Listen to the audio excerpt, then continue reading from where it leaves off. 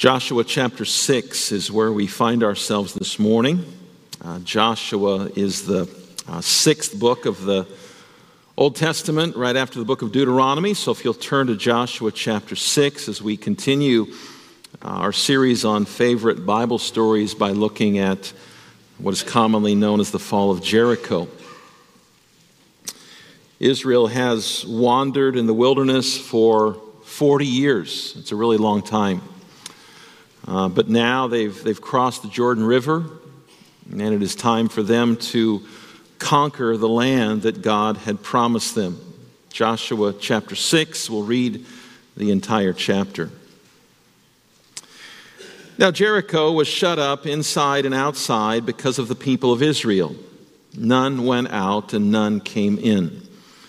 And the Lord said to Joshua, "See, I have given Jericho into your hand with its king and mighty men of valor. You shall march around the city, all the men of war going around the city once. Thus shall you do for 6 days. 7 priests shall bear 7 trumpets of ram's horns before the ark. On the 7th day you shall march around the city 7 times, and the priests shall blow the trumpets. And when they make a long blast with the ram's horn, when you hear the sound of the trumpet, then all the people shall shout with a great shout, and the wall of the city will fall down flat, and the people shall go up, every one straight before him." So Joshua, the son of Nun, called the priests and said to them, "Take up the ark of the covenant, and let 7 priests bear 7 trumpets of ram's horns before the ark of the Lord." And he said to the people, "Go forward, march around the city, and let the armed men pass on before the ark of the Lord." And just as Joshua had commanded the people, the 7 priests bearing the 7 trumpets of ram's horns before the Lord went forward, blowing the trumpets, with the ark of the covenant of the Lord following them. The armed men were walking before the priests who were blowing the trumpets, and the rear guard was walking after the ark while the trumpets blew continually.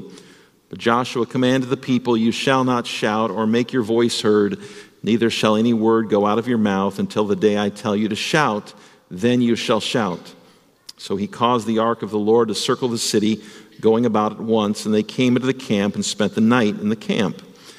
And Joshua rose early in the morning, and the priests took up the ark of the Lord, and the 7 priests bearing the 7 trumpets of ram's horns before the ark of the Lord walked on, and they blew the trumpets continually. And the armed men were walking before them, and the rear guard was walking after the ark of the Lord, while the trumpets blew continually. And the 2nd day they marched around the city once and returned to the camp. So they did for 6 days. On the 7th day they rose early at the dawn of day and marched around the city in the same manner 7 times. It was only on that day that they marched around the city 7 times. And at the 7th time, when the priests had blown the trumpets, Joshua said to the people, "Shout, for the Lord has given you the city. And the city and all that is within it shall be devoted to the Lord for destruction. Only Rahab the prostitute and all who are with her in her house shall live, because she hid the messengers whom we sent. But you keep yourselves from the things devoted to destruction, lest when you have devoted them, you take any of the devoted things and make the camp of Israel a thing for destruction and bring trouble upon it. But all silver and gold and every vessel of bronze and iron are holy to the Lord. They shall go into the treasury of the Lord." So the people shouted, and the trumpets were blown. As soon as the people heard the sound of the trumpet, the people shouted a great shout, and the wall fell down flat, so that the people went up into the city, every man straight before him, and they captured the city. Then they devoted all in the city to destruction, both men and women, young and old, oxen, sheep, and donkeys, with the edge of the sword. But of the 2 men who had spied out the land, Joshua said, "Go into the prostitute's house and bring out from there the woman and all who belong to her, as you swore to her."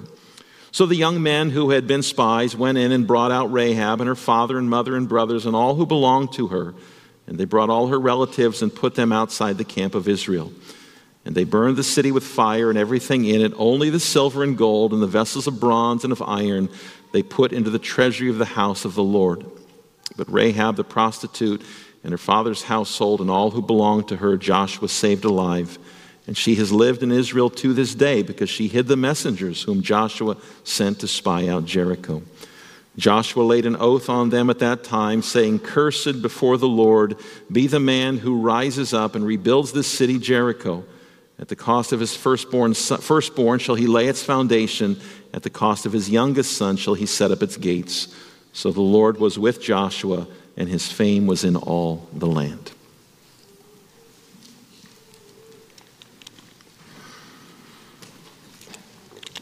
In the 1990s, there was a children's song that came out, and the children's song is called Joshua Fought the Battle of Jericho.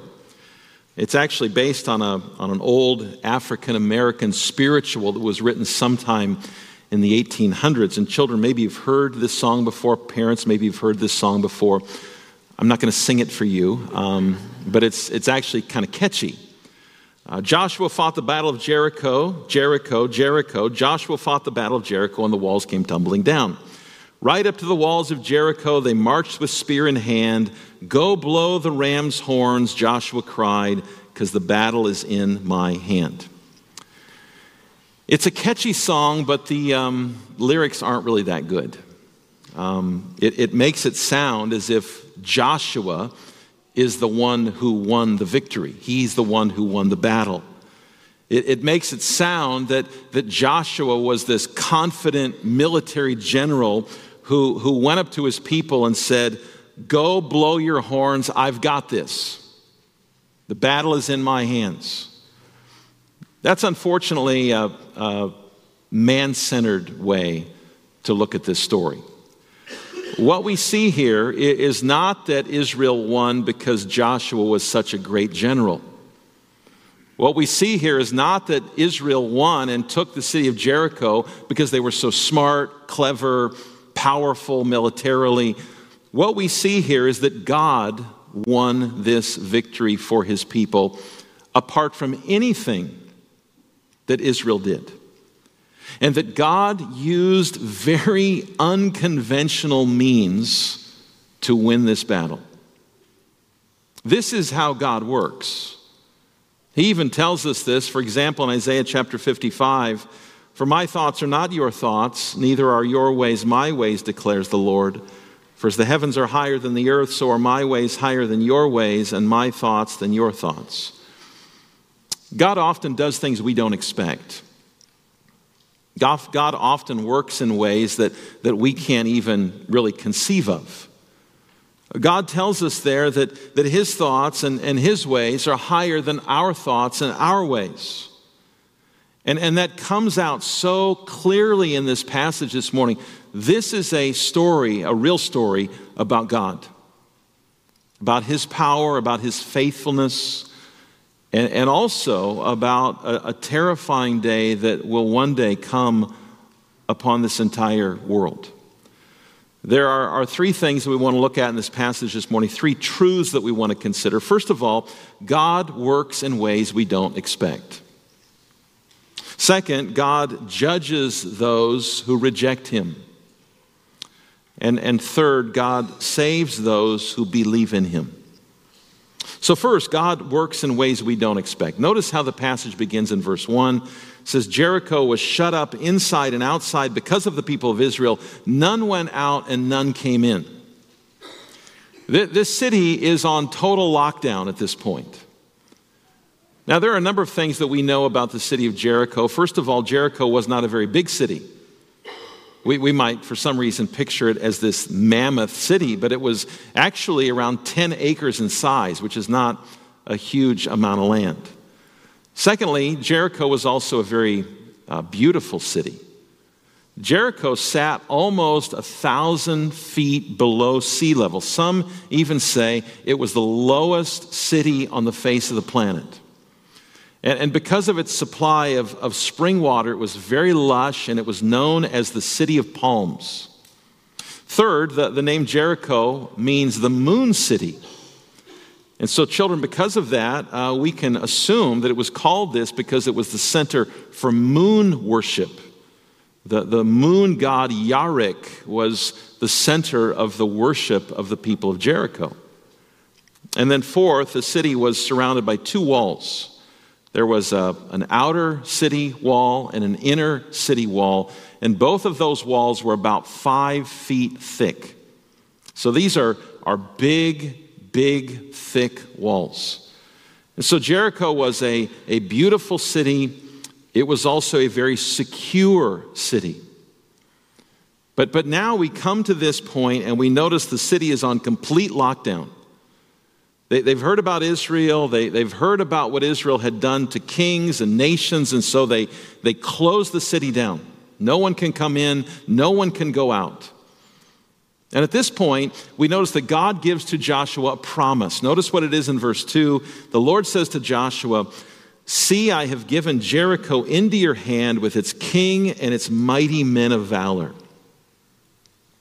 Now, if you're Joshua, you're thinking to yourself, this sounds really good.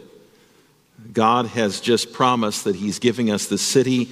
He's telling us that we're going to take down their king and their army. And if you're Joshua, this great military general, you're probably thinking to yourself at this point, okay, we got a few options here.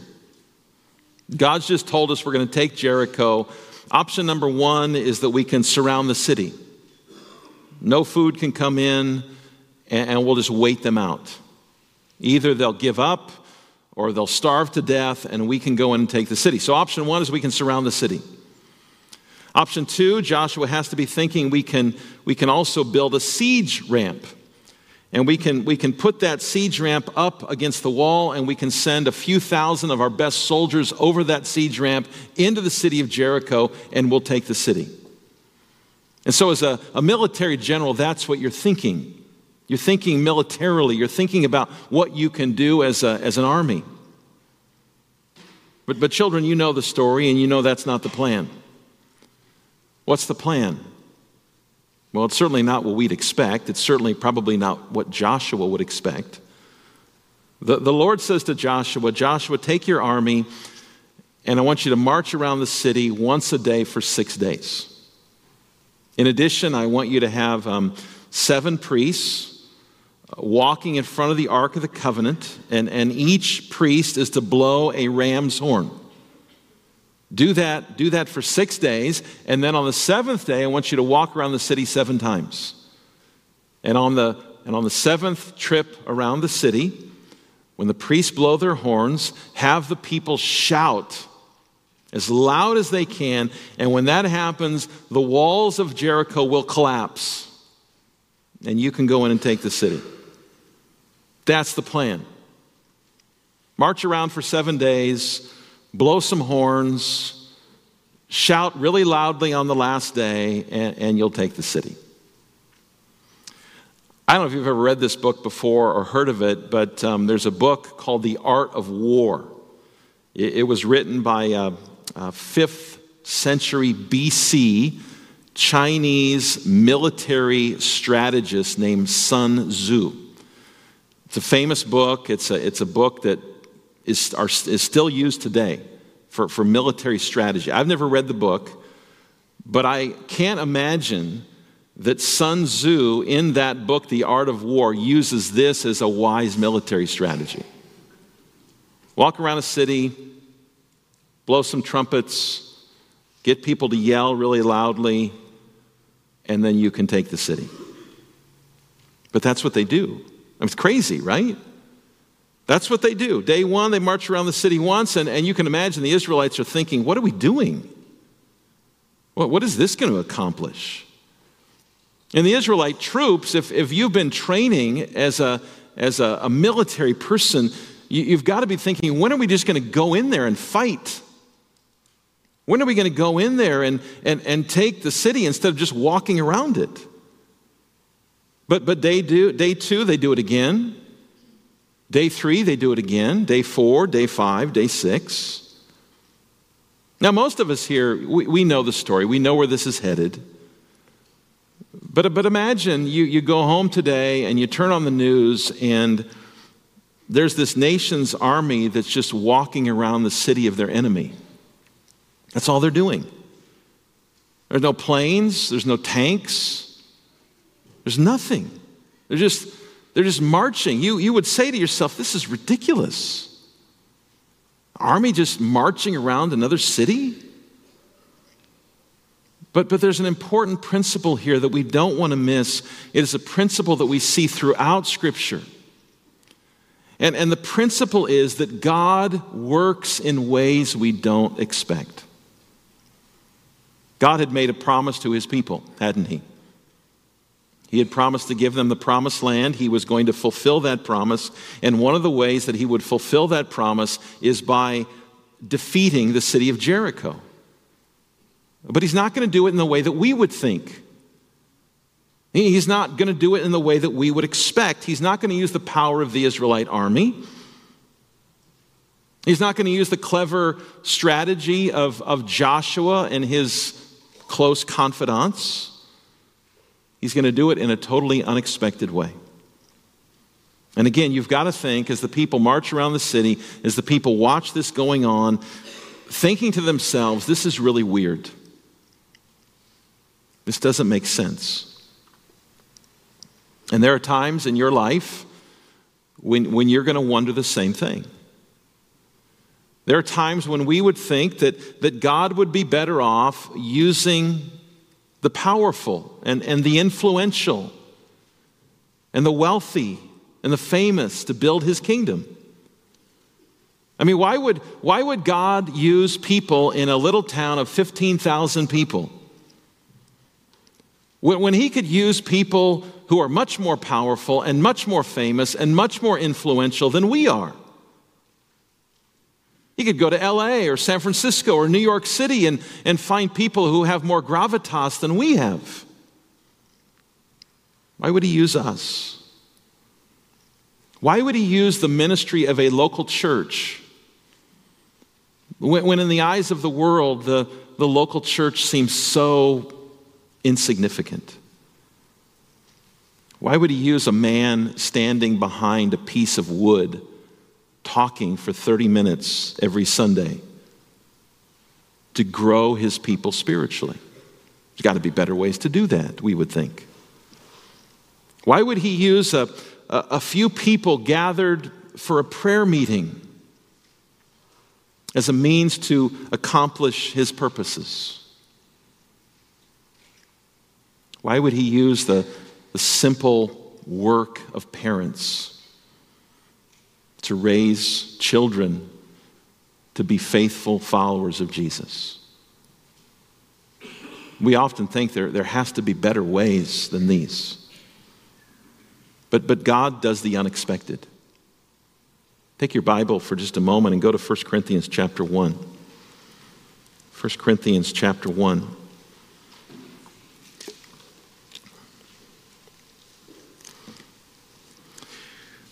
This is not the first time and the only time in the Bible where we are told here in Joshua that God works in ways we don't expect. Paul tells us the same thing here. 1 Corinthians chapter 1. Take a look at verse 18. 1 Corinthians 1:18 says, "For the word of the cross is folly or foolishness to those who are perishing. But to us who are being saved, it is the power of God. For it is written, I will destroy the wisdom of the wise, and the discernment of the discerning I will thwart. Where is the one who is wise? Where is the scribe?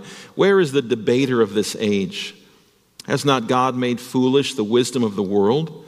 For since in the wisdom of God the world did not know God through wisdom, it pleased God through the folly of what we preach to save those who believe. For Jews demand signs and Greeks wisdom, but we preach Christ crucified, a stumbling block to Jews and folly to Gentiles. But to those who are called, both Jews and Greeks, Christ the power of God and the wisdom of God. For the foolishness of God is wiser than men, and the weakness of God is stronger than men." To the unbeliever, the message of the cross is foolishness. You've probably, maybe, had people say to you before, "Really? Isn't Christianity just a crutch for weak people?" People will say things like, you mean you believe you're going to heaven because a man died on a piece of wood 2,000 years ago? That's ridiculous. That's nonsense. But God works this way. He works in ways we don't expect. He works in ways that are foolishness in the eyes of the world so that he will receive all the glory. He gets all the praise. He gets all the credit. And maybe right now God maybe he's not working in the circumstances of your life the way you would expect him to, or the way that you would want him to. Maybe you're saying to God, Lord, this is how I would like you to do things. Brothers and sisters, God is sovereign. God is working. He's working always for our good and for His glory. We must believe that promise. We must live our lives in light of that promise. He often does things we don't expect. His timetable is not always ours, but He is working. Now, the second thing we see here is that God judges those who reject Him. People of Israel, they do what God tells them to do. Every day they go out and they march around the city once. The priests are blowing their horns. You've got the armed soldiers walking along. They're just holding their weapons. They're not using them. Ark of the Covenant is being carried in the middle of this procession. And other than horns being blown, everyone else is silent. There's no talking. And they do this for 6 days. And on the seventh day, they get up really early. They get up at the dawn of day and do the same thing they've done the last 6 days, only this time they march around the city 7 times. And on the seventh trip around the city, the horns are being blown, and Joshua says, "Shout!" And the people shout as loudly as they can. Verse 20 of Joshua 6 says, the people shouted, the trumpets were blown. As soon as the people heard the sound of the trumpet, the people shouted a great shout, and the wall fell down flat. I said to you a few weeks ago, there are some stories in the Bible we wish we could have been present. And I think this is one of those stories. Imagine being there that day, and all you've been doing for 7 days is walking. Nothing else other than that, no talking. And finally, 7th trip around the city, you all shout and the walls just come down flat. There's no battering ram. There's no missiles. There's no explosives. The walls just go flat when the people shout. That's the power of God, isn't it? Verse 21, notice, then tells us that they then devoted all in the city to destruction, both men and women, young and old, oxen, sheep, and donkeys with the edge of the sword. If you drop down to verse 24, it says they burned the city with fire and everything in it. I'm going to guess this morning that there's at least some of us who are kind of uncomfortable with this. We read verse 21 and we read verse 24, and it just doesn't sit right. And I get it. This is a hard truth. The wall of the city comes down. Israel goes into the city, and they wipe out every living thing. And then they burn the city with fire. There's some people who will use this as a reason to reject God. And to say, I would never, ever believe in a God who is like that. What a monster. And maybe you're here this morning again, and these words are uncomfortable for you. And you think to yourself, isn't this kind of extreme? Did God really need to kill every living thing in Jericho and then set the city on fire? But anytime we ask these kinds of questions, it's often because we have failed to remember the holiness of God. We've failed to remember just how holy God is. We kind of turn God into just a bigger version of ourselves. And that's not the God of the Bible. The God of the Bible is holy. He is just. He cannot let sin and rebellion and unbelief just go unpunished. And you know what? It's not like the people of Jericho didn't know anything about God.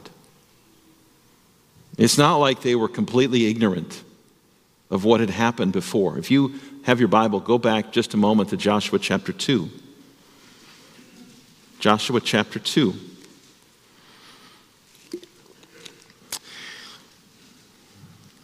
Rahab is talking to the two spies, and notice what she says in verse 10. For we have heard how the Lord dried up the water of the Red Sea before you when you came out of Egypt, and what you did to the two kings of the Amorites who were beyond the Jordan, to Sihon and Og, whom you devoted to destruction. And as soon as we heard it, our hearts melted, and there was no spirit left in any man because of you. For the Lord your God, He is God in the heavens above and on the earth beneath. Interesting, isn't it? The people of Jericho knew what God had done. They had heard of Yahweh. They had heard of His doings. They had heard of the plagues. They had heard of the Red Sea. They had heard how Israel had defeated the two Amorite kings. And it didn't leave them unaffected. Rahab says, our hearts melted. In other words, there was no strength in us. We didn't know what to do. And yet, isn't it interesting that outside of Rahab and her family, none of the people of Jericho had responded in repentance and faith? None of those people went to Rahab and said, what must we do to be saved from this God? They had heard about God. They had heard about His power. Again, hearing what God had done to the Egyptians and the Amorites freaked them out. They were terrified. But that's as far as they went. There was no repentance. There was no looking to this one God in faith. They continued in their rebellion. They continued in their unbelief. And God brought judgment upon them. Brothers and sisters, Scripture is very clear that God must punish sin. This is a warning that is repeated many, many times in the Bible. If you want to turn over to Romans chapter 1 for a moment, I want you to notice what Paul says in Romans chapter 1.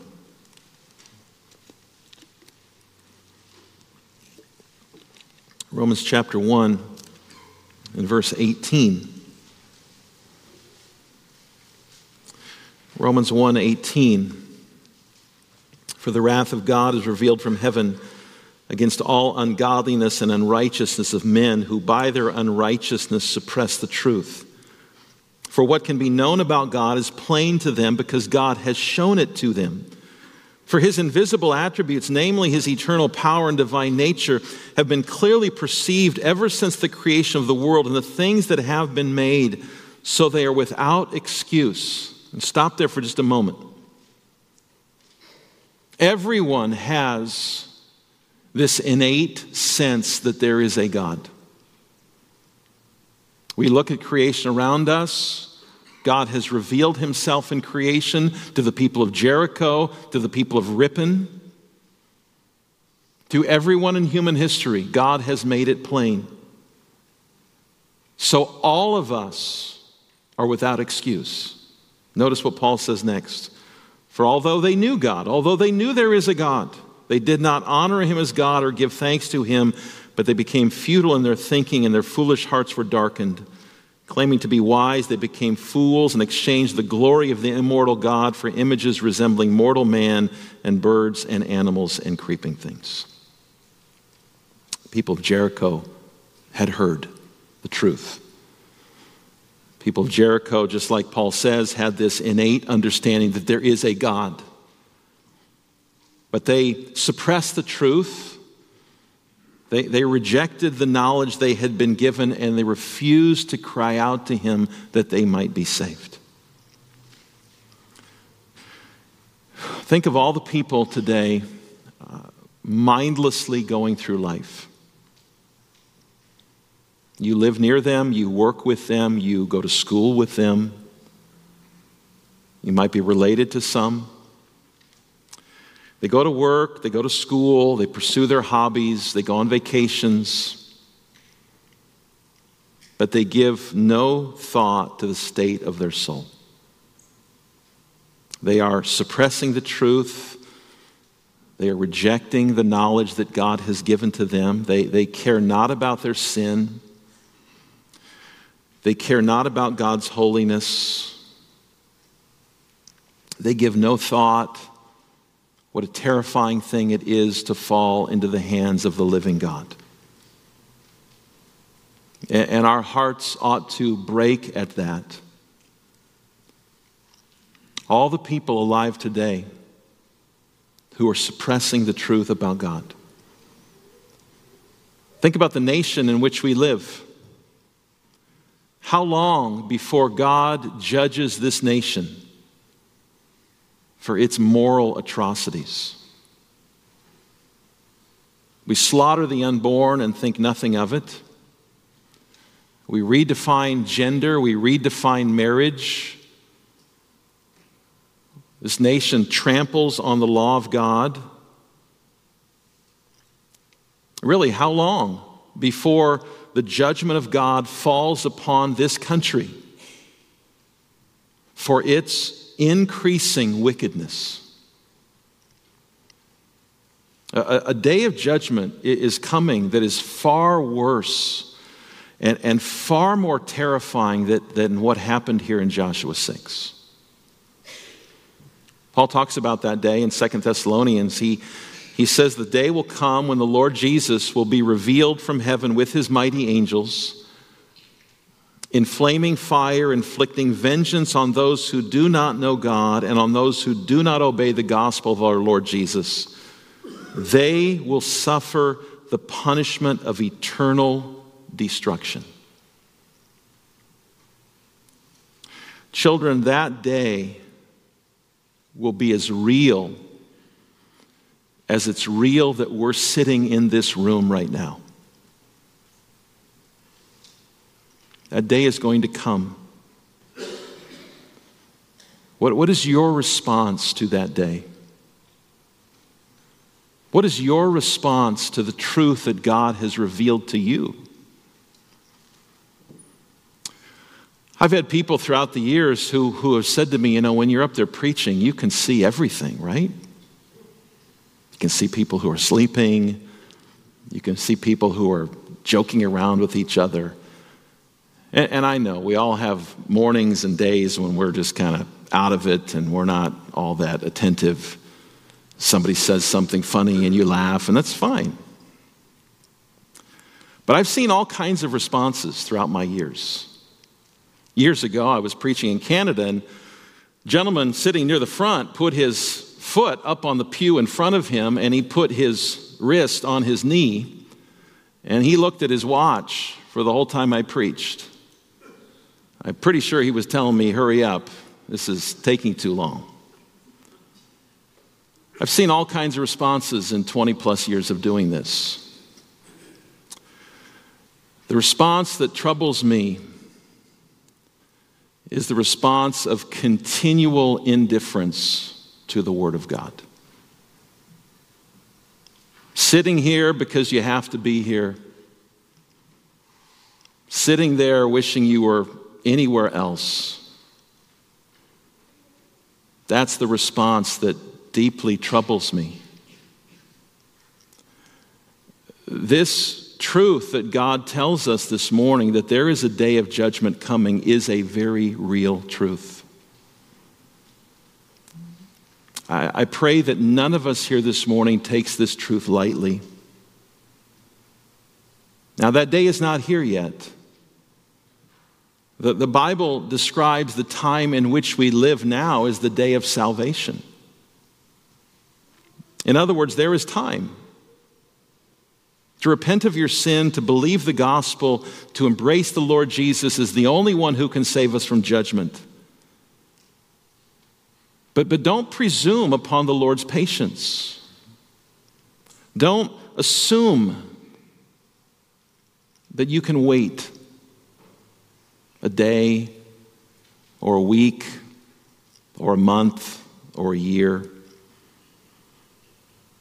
Come to him now while there is still time. Come to him before his wrath comes upon those who reject him, because one day it will come.